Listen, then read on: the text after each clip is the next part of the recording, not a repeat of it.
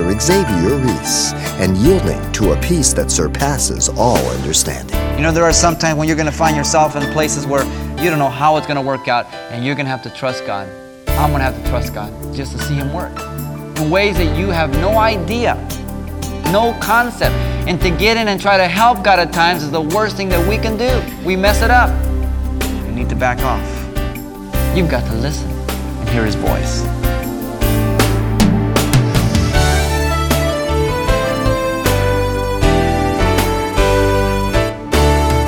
Welcome to Simple Truths, the daily half-hour study of God's Word with Xavier Reese, Senior Pastor of Calvary Chapel of Pasadena, California. In many of the Psalms of David, we see his mind was both on what he trusted God to do and on what God had done. Knowing what God had done gives David confidence in what the Lord would do. This is a comforting simple truth for all his followers, especially in times of distress.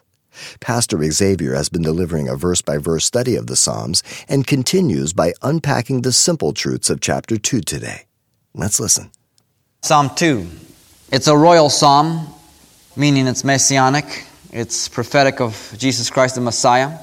It really introduces the first book of the first 41 because the first psalm is the introductory to the whole thing. Let's go through it. Why do the nations rage and the people plot a vain thing? The kings of the earth set themselves, and the rulers take counsel together against the Lord and against His anointed. Why do the nations rage? The word rage there is band together. And God basically sees the nations in revolt against Him. It starts as early as Adam. Then you have the Tower of Babel. Then you have Noah. And you can continue from there. It says that the people plot a vain thing. Empty, futile. He describes the kings of the earth set themselves, the rulers counsel together, and they're against the Lord's, Yahweh, against His anointed. The reference to the anointed could first of all be for the king who was reigning at that time, possibly David. But secondly, it's against the anointed Messiah, Jesus Christ, who is to come. Interesting that He says, let us break their bonds in pieces and cast away their cords from us. See, man does not want to be controlled by God. Man wants to lead his own life and do his own thing. He doesn't want to be submissive to God. He wants to be his own God. The response to that rebellion is in verse 4. He says, he who sits on the heavens shall laugh. In other words, the attempt is so stupid. And He laughs. The Lord shall hold them in derision. Then He shall speak to them in His wrath and distress them in His deep displeasure. God destroyed many of Israel's enemies. They turned their swords against themselves. He sent plagues, pestilence. Man is no match for God. Yet I have set my king on my holy hill on Zion. Verse 6 says. The king who was then reigning, but second of all, the Messiah who was to come. It has a twofold application, this psalm.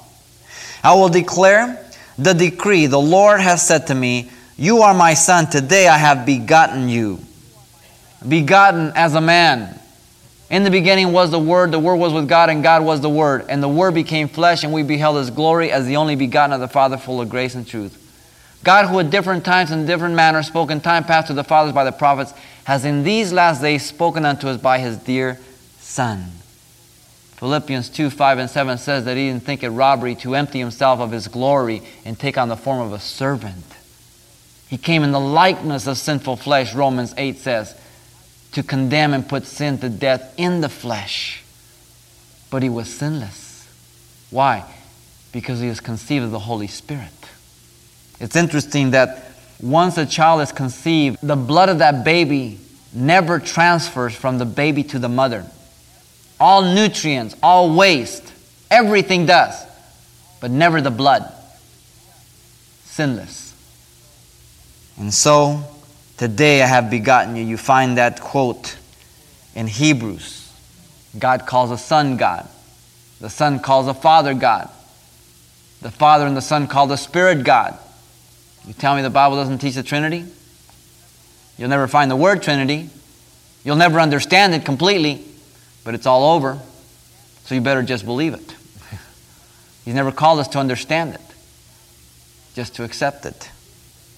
Ask for me, and I will give you the nations for your inheritance and the ends of the earth for your possession. Now, verse 8 is taken out of context very often by missionary groups. And they take verse 8 as their promise that God will give to them the nations, the heathen, as an inheritance. It's out of context. This is a promise to the Son when He returns to set up the millennial kingdom, the 1,000-year reign. This is not a missionary promise. He's speaking primarily to the king. And so He did to David. He gave all the heathens of the land, but even that was not complete because they compromised. So the ultimate fulfillment is through the Messiah who will reign. He will return. We will return with Him. We will set up the kingdom with Him. We will reign for 1,000 years. All those who have, by God's grace and by some way, made it through the tribulation and great tribulation and have passed the judgment of Matthew 25, the sheep and the goat, they will be allowed to enter the kingdom reign to repopulate the earth. We will reign with Christ.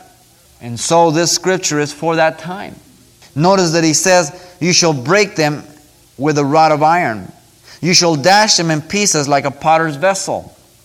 You find this quote right here in verse 9 in Revelation 2:27, Revelation 12:5, 19:15.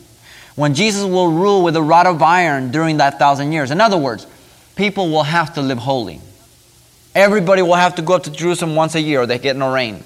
Feast of Tabernacles. Anybody does anything wrong, hit them like a pot, crack their skull. That's what He's talking about there. He rules with the rod of iron. But interesting that even though they have had 1,000 years of beautiful paradise, perfect example, that after the 1,000 years and Satan is let loose, many follow Satan. So much for the sociologists to tell us if we have a good environment, we'll turn out good. So much for the psychologist. Now therefore, be wise, O kings. Be instructed, you judges of the earth. Serve the Lord with fear, and rejoice with trembling.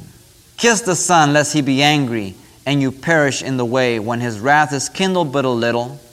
Blessed are all those who put their trust in Him. So verses 10 through 12 really is a plea to repent. You want to be wise, kings and judges? Be teachable. Listen to God. Kiss the Son, a practice of the heathen to kiss their idols as a form of adoration and commitment. In other words, be one with the Son. Repent. Don't fight against Him, but get on His side and fight with Him. And so He offers repentance. But in that day when Jesus returns and He sets up the kingdom and they all will be gathered in the valley of Megiddo, there will be no repentance offered. There will be no second opportunity, for it will be over with. And so you have Psalm 2.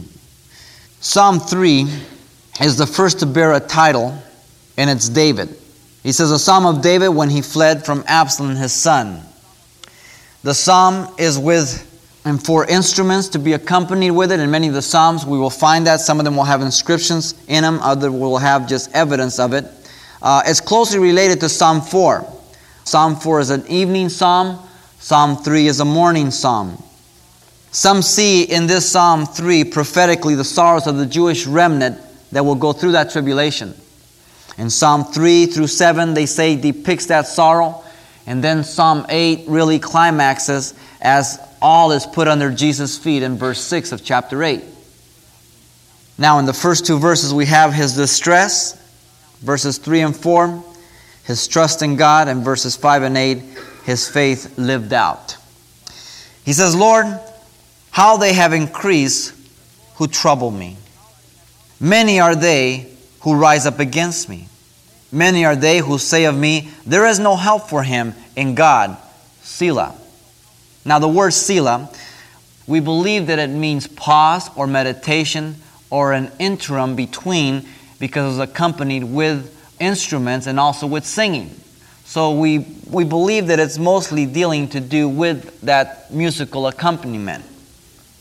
But notice that in these first two verses, he is relating to the time when Absalom and his son chased him out of Jerusalem. You can find that in 2 Samuel chapter 15. And so he's speaking here in this psalm when his son betrayed him. He brought him back into the kingdom, if you remember. but he wouldn't speak to him. And so Absalom set David's general's field on fire to get his attention. And he went to make intercession for him, and he got audience of his son to the father. And then he allowed him to move around the city. And the scripture says that Absalom stole the heart of the people. And so he expresses his distress as many are against him. In verse 3 he says, "But you, O Lord, are a shield for me, my glory, and the one who lifts up my head." And so his trust in God. Remember, Abraham was afraid after he went to rescue Lot, and God appeared to him in Genesis 15. He says, "I'm your shield, your great reward. What are you afraid for?" I mean, he's our protector. As long as we are living righteously in obedience and repenting as we blow it, he is going to take care of us. And he expresses this confidence. "I cried to the Lord with my voice, and he heard me from his holy hill, Selah. I lay down and slept. I awoke, for the Lord sustained me." And so it's an evening psalm. Interesting here in verse 5, that how is it that he can sleep when there's so much distress? Because it's the peace that passes all understanding that Paul speaks about in Philippians 4:7. As we go to God and we take our complaints to him and we commit ourselves to him. You remember Peter in Acts chapter 12 verse 6, where James had just been killed by the sword by Herod, and he was in the jail there with 2 centurion guards chained to him. What was he doing? He was sleeping. How could he be sleeping? Because Jesus had prophesied that he would live to be old. When you know what God told you, you don't have to lose sleep. But when you don't know what God has told you, you're going to be pacing the floor. So what does it mean? That means you've got to have a relationship with him. You've got to walk with him. You've got to talk with him. And then you've got to listen and hear his voice. "I will not be afraid of thousands of people who have set themselves against me all around. Arise, O Lord, save me, O my God, for you have struck all my enemies on the cheekbone. You have broken the teeth of the ungodly. Salvation belongs to the Lord. Your blessing is upon your people, Selah." And so his confidence and his trust in God in the end of verse 7 and 8. His courage. Salvation means deliverance. He's confident in God and what he's going to do. You know, there are some times when you're going to find yourself in places where you don't know how it's going to work out, and you're going to have to trust God. I'm going to have to trust God. And allow him to see him work in ways that you have no idea, no concept. And to get in and try to help God at times is the worst thing that we can do. We mess it up. You need to back off. Now in Psalm 4, it is an evening psalm, an evening prayer. It's a psalm of David again to the chief musician with string instrument. In the first verse, he gives his acknowledgement of God's relief. He says, "Hear me when I call, O God of my righteousness. You have relieved me when I was in distress. Have mercy on me and hear my prayer." Interesting. He uses this past experience with God and his faithfulness to relieve him to come and plead for greater relief for whatever he is going through. That is the benefit of walking with God, having a heritage with God. That you can look to the past no matter how gloom it looks in the present and know, you know, God, you've got me out of tougher jams than this. You've always come through because you walk with him. He says, "How long, O you sons of men, will you turn my glory to shame? How long will you love worthlessness and seek falsehood, Selah?" And so he rebukes the ungodly. "But know that the Lord has set apart for himself him who is godly. The Lord will hear when I call to him." We are instruments of God. We are his workmanship created in Christ Jesus unto good works, Paul says. "Be angry and do not sin." That sounds familiar. Ephesians 4:26. Don't let the sun go down in your wrath. There's nothing wrong with getting mad if it's for a righteous cause, but don't stay mad, then you'll sin. You get in an argument with your wife or husband, you better make up before you go to bed. You'll wake up worse and not rested. Don't let the sun go down in your wrath. "Meditate within your heart on your bed and be still." Search your heart. Don't take it for granted thinking you're okay. Say, "Lord, search my heart. See if there's any wicked way within me." Meditate. Let God speak to you. Listen to him. So often we think that praying is just talking, but the evidence is right on our face, 2 ears and 1 mouth. The ratio speaks for itself. And we need to hear God's voice. Offer the sacrifice of righteousness and put your trust in the Lord. There are many who say, who will show us any good? Lord, lift up the light of your countenance upon us. Pessimist. Oh, the Lord's not going to come through. You have put gladness in my heart, more than in the seasons that their grain and wine increased. I will both lie down in peace and sleep. For you alone, O Lord, make me dwell in safety. He says, Lord, the only time I'm more happy when you come through and when you deal with me than all these guys when they bring in all those crops. Kind of what Job says. Didn't Job say, I esteem God's word more than my daily substance? I mean, we eat, it's okay. You need it. But if you're not going to be walking with God and eating God's word, then what's the sense of living? You're going to walk away from God. And you need to put a priority in God's word. Man shall not live by bread alone, Jesus said, but by every word that proceeds from the mouth of God. And so he commits himself to God. Psalm 5. This is a morning psalm. Verse 1 through 3, you see the psalmist seeking God. Something that we need to take note of. In verses 4 through 7, he declares how sin is hated by God. In Psalm 8 through 10, he declares a dependency on God for leading him in the judgment to come on the ungodly. In verses 11 through 12, God's blessing on the righteous. He says, give ear to my words, O Lord, consider my meditation. Again, David is the author. With string, not a string instrument, but with a wind instrument, the flute here. And notice he says, give ear to my words, and then consider my meditation. Not only listen to what I say, Lord, but examine what's in my heart. Because sometimes you and I don't know what to pray for, do we? The Spirit makes intercession for us at times with groanings because we have one weakness.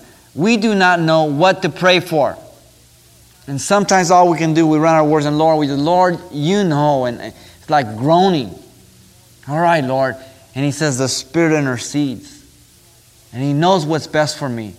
His will, his purposes.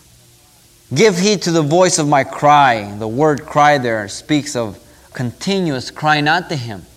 Sometimes we feel that all we have to do is just come to the Lord one time. If we study the life of these men, they spend time coming to God over and over again. God desires us to persevere in prayer, not to get discouraged. Jesus asked his disciples to pray with him and they were asleep. He says, could you not watch with me at least 1 hour? He says, truly the Spirit is willing, but the flesh is impotent. We have to depend upon the Spirit of God because it's not in us. Give heed to the voice of my cry, my King and my God. For to you I will pray. My voice you shall hear in the morning, O Lord. In the morning I will direct it to you, and I will look up. How do you start your day? With toast and coffee? And running out the door? Or do you spend time with God before you leave your house? You need to put the armor before you go out to battle. It's up to you how long and how much you read. I'm not so interested of the amount. I'm interested in that you do spend that time. And then go out. For you are not a God who takes pleasure in wickedness, nor shall evil dwell with you. Habakkuk the prophet says that he is so pure that he cannot look upon evil. It means with condonance, with acceptance. He has to judge evil. And so God never makes compromise with evil. That's why he's called us to obedience. That's why he's given us his word so that we can follow his word, not our own opinions. The boastful shall not stand in your sight. You hate all workers of iniquity. You shall destroy those who speak falsehood. The Lord abhors the bloodthirsty and deceitful man. The man that's always conniving, the man that's in it for himself. That includes women, not just man in general. But as for me, I will come into your house in the multitude of your mercy. In fear of you, I will worship towards your holy temple. Notice something very important that I think some Christians have lost sight of today. First, he recognizes his privilege of coming. He comes in the multitude of your mercy. Mercy is less than we deserve. There is an appreciation. There is a recognition of who He is and who God is. I think some Christians have lost sight of that today. Also, He says, in fear of you, I will worship towards your holy temple. There is a reverence, a healthy respect of God. Worship, bowing down, knowing that He's coming before the Creator, God Almighty. And then His cry is, lead me, O Lord, in your righteousness because of my enemies. In other words, if he tries to make those decisions on his own, his enemies are going to wipe him out. But if he allows God to lead him, he will be victorious. He will be safe. And if God would choose to allow him to be killed, then it would be the best. And he wants God to lead him. We are to be led of the Spirit, Galatians says. Ephesians says. Romans says. We are to depend upon God to walk in the Spirit and be led of the Spirit, so that we can please God and we can receive the benefit that we read from Psalm 1. We can be a light to the world. We can be a witness to the world. We can have affirmation and confirmation that we are one with God and God has favor towards us. For there is no faithfulness in their mouth. Speaking of the ungodly. Their inward parts is destruction, wicked hearts. Their throat is an open tomb. They flatter with their tongues.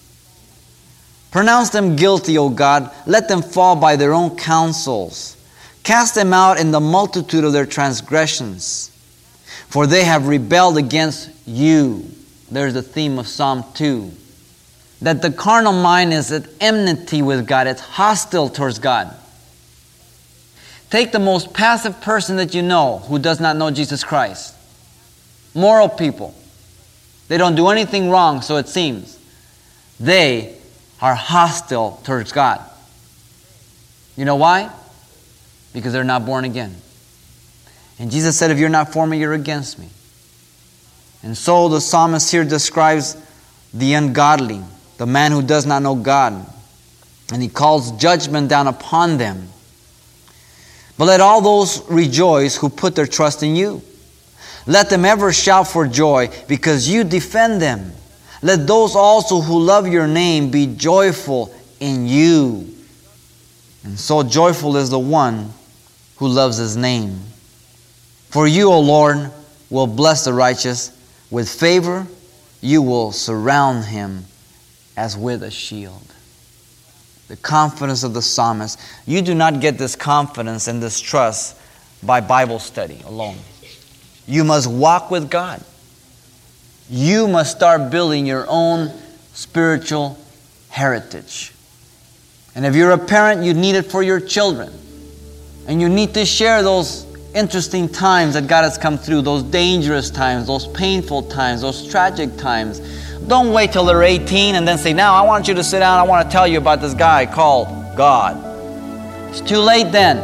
And say, sure, Dad, you better start sharing your life and what God does and how He comes through and how He's faithful as they grow, so that they can have the relationship with Jesus Christ. If not, you will lose them. The world has a lot to offer. Nothing good, but a lot to offer. And we need to pray for our children. And we need to communicate our faith.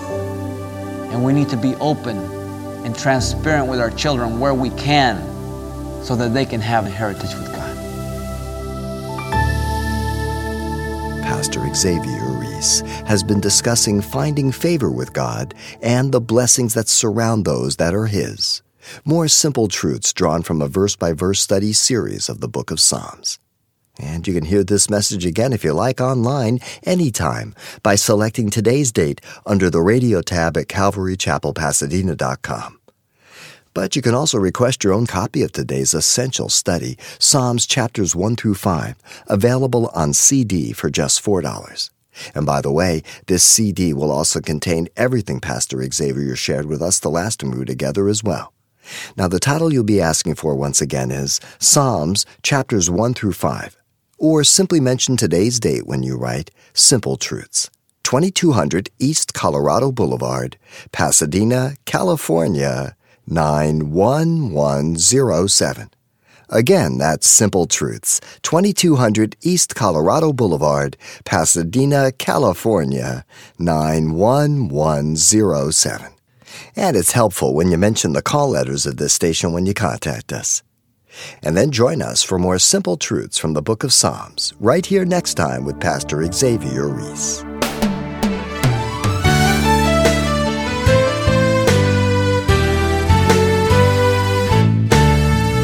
Simple Truths with Pastor Xavier Reese, a daily half-hour broadcast, is a radio ministry of Calvary Chapel of Pasadena, California.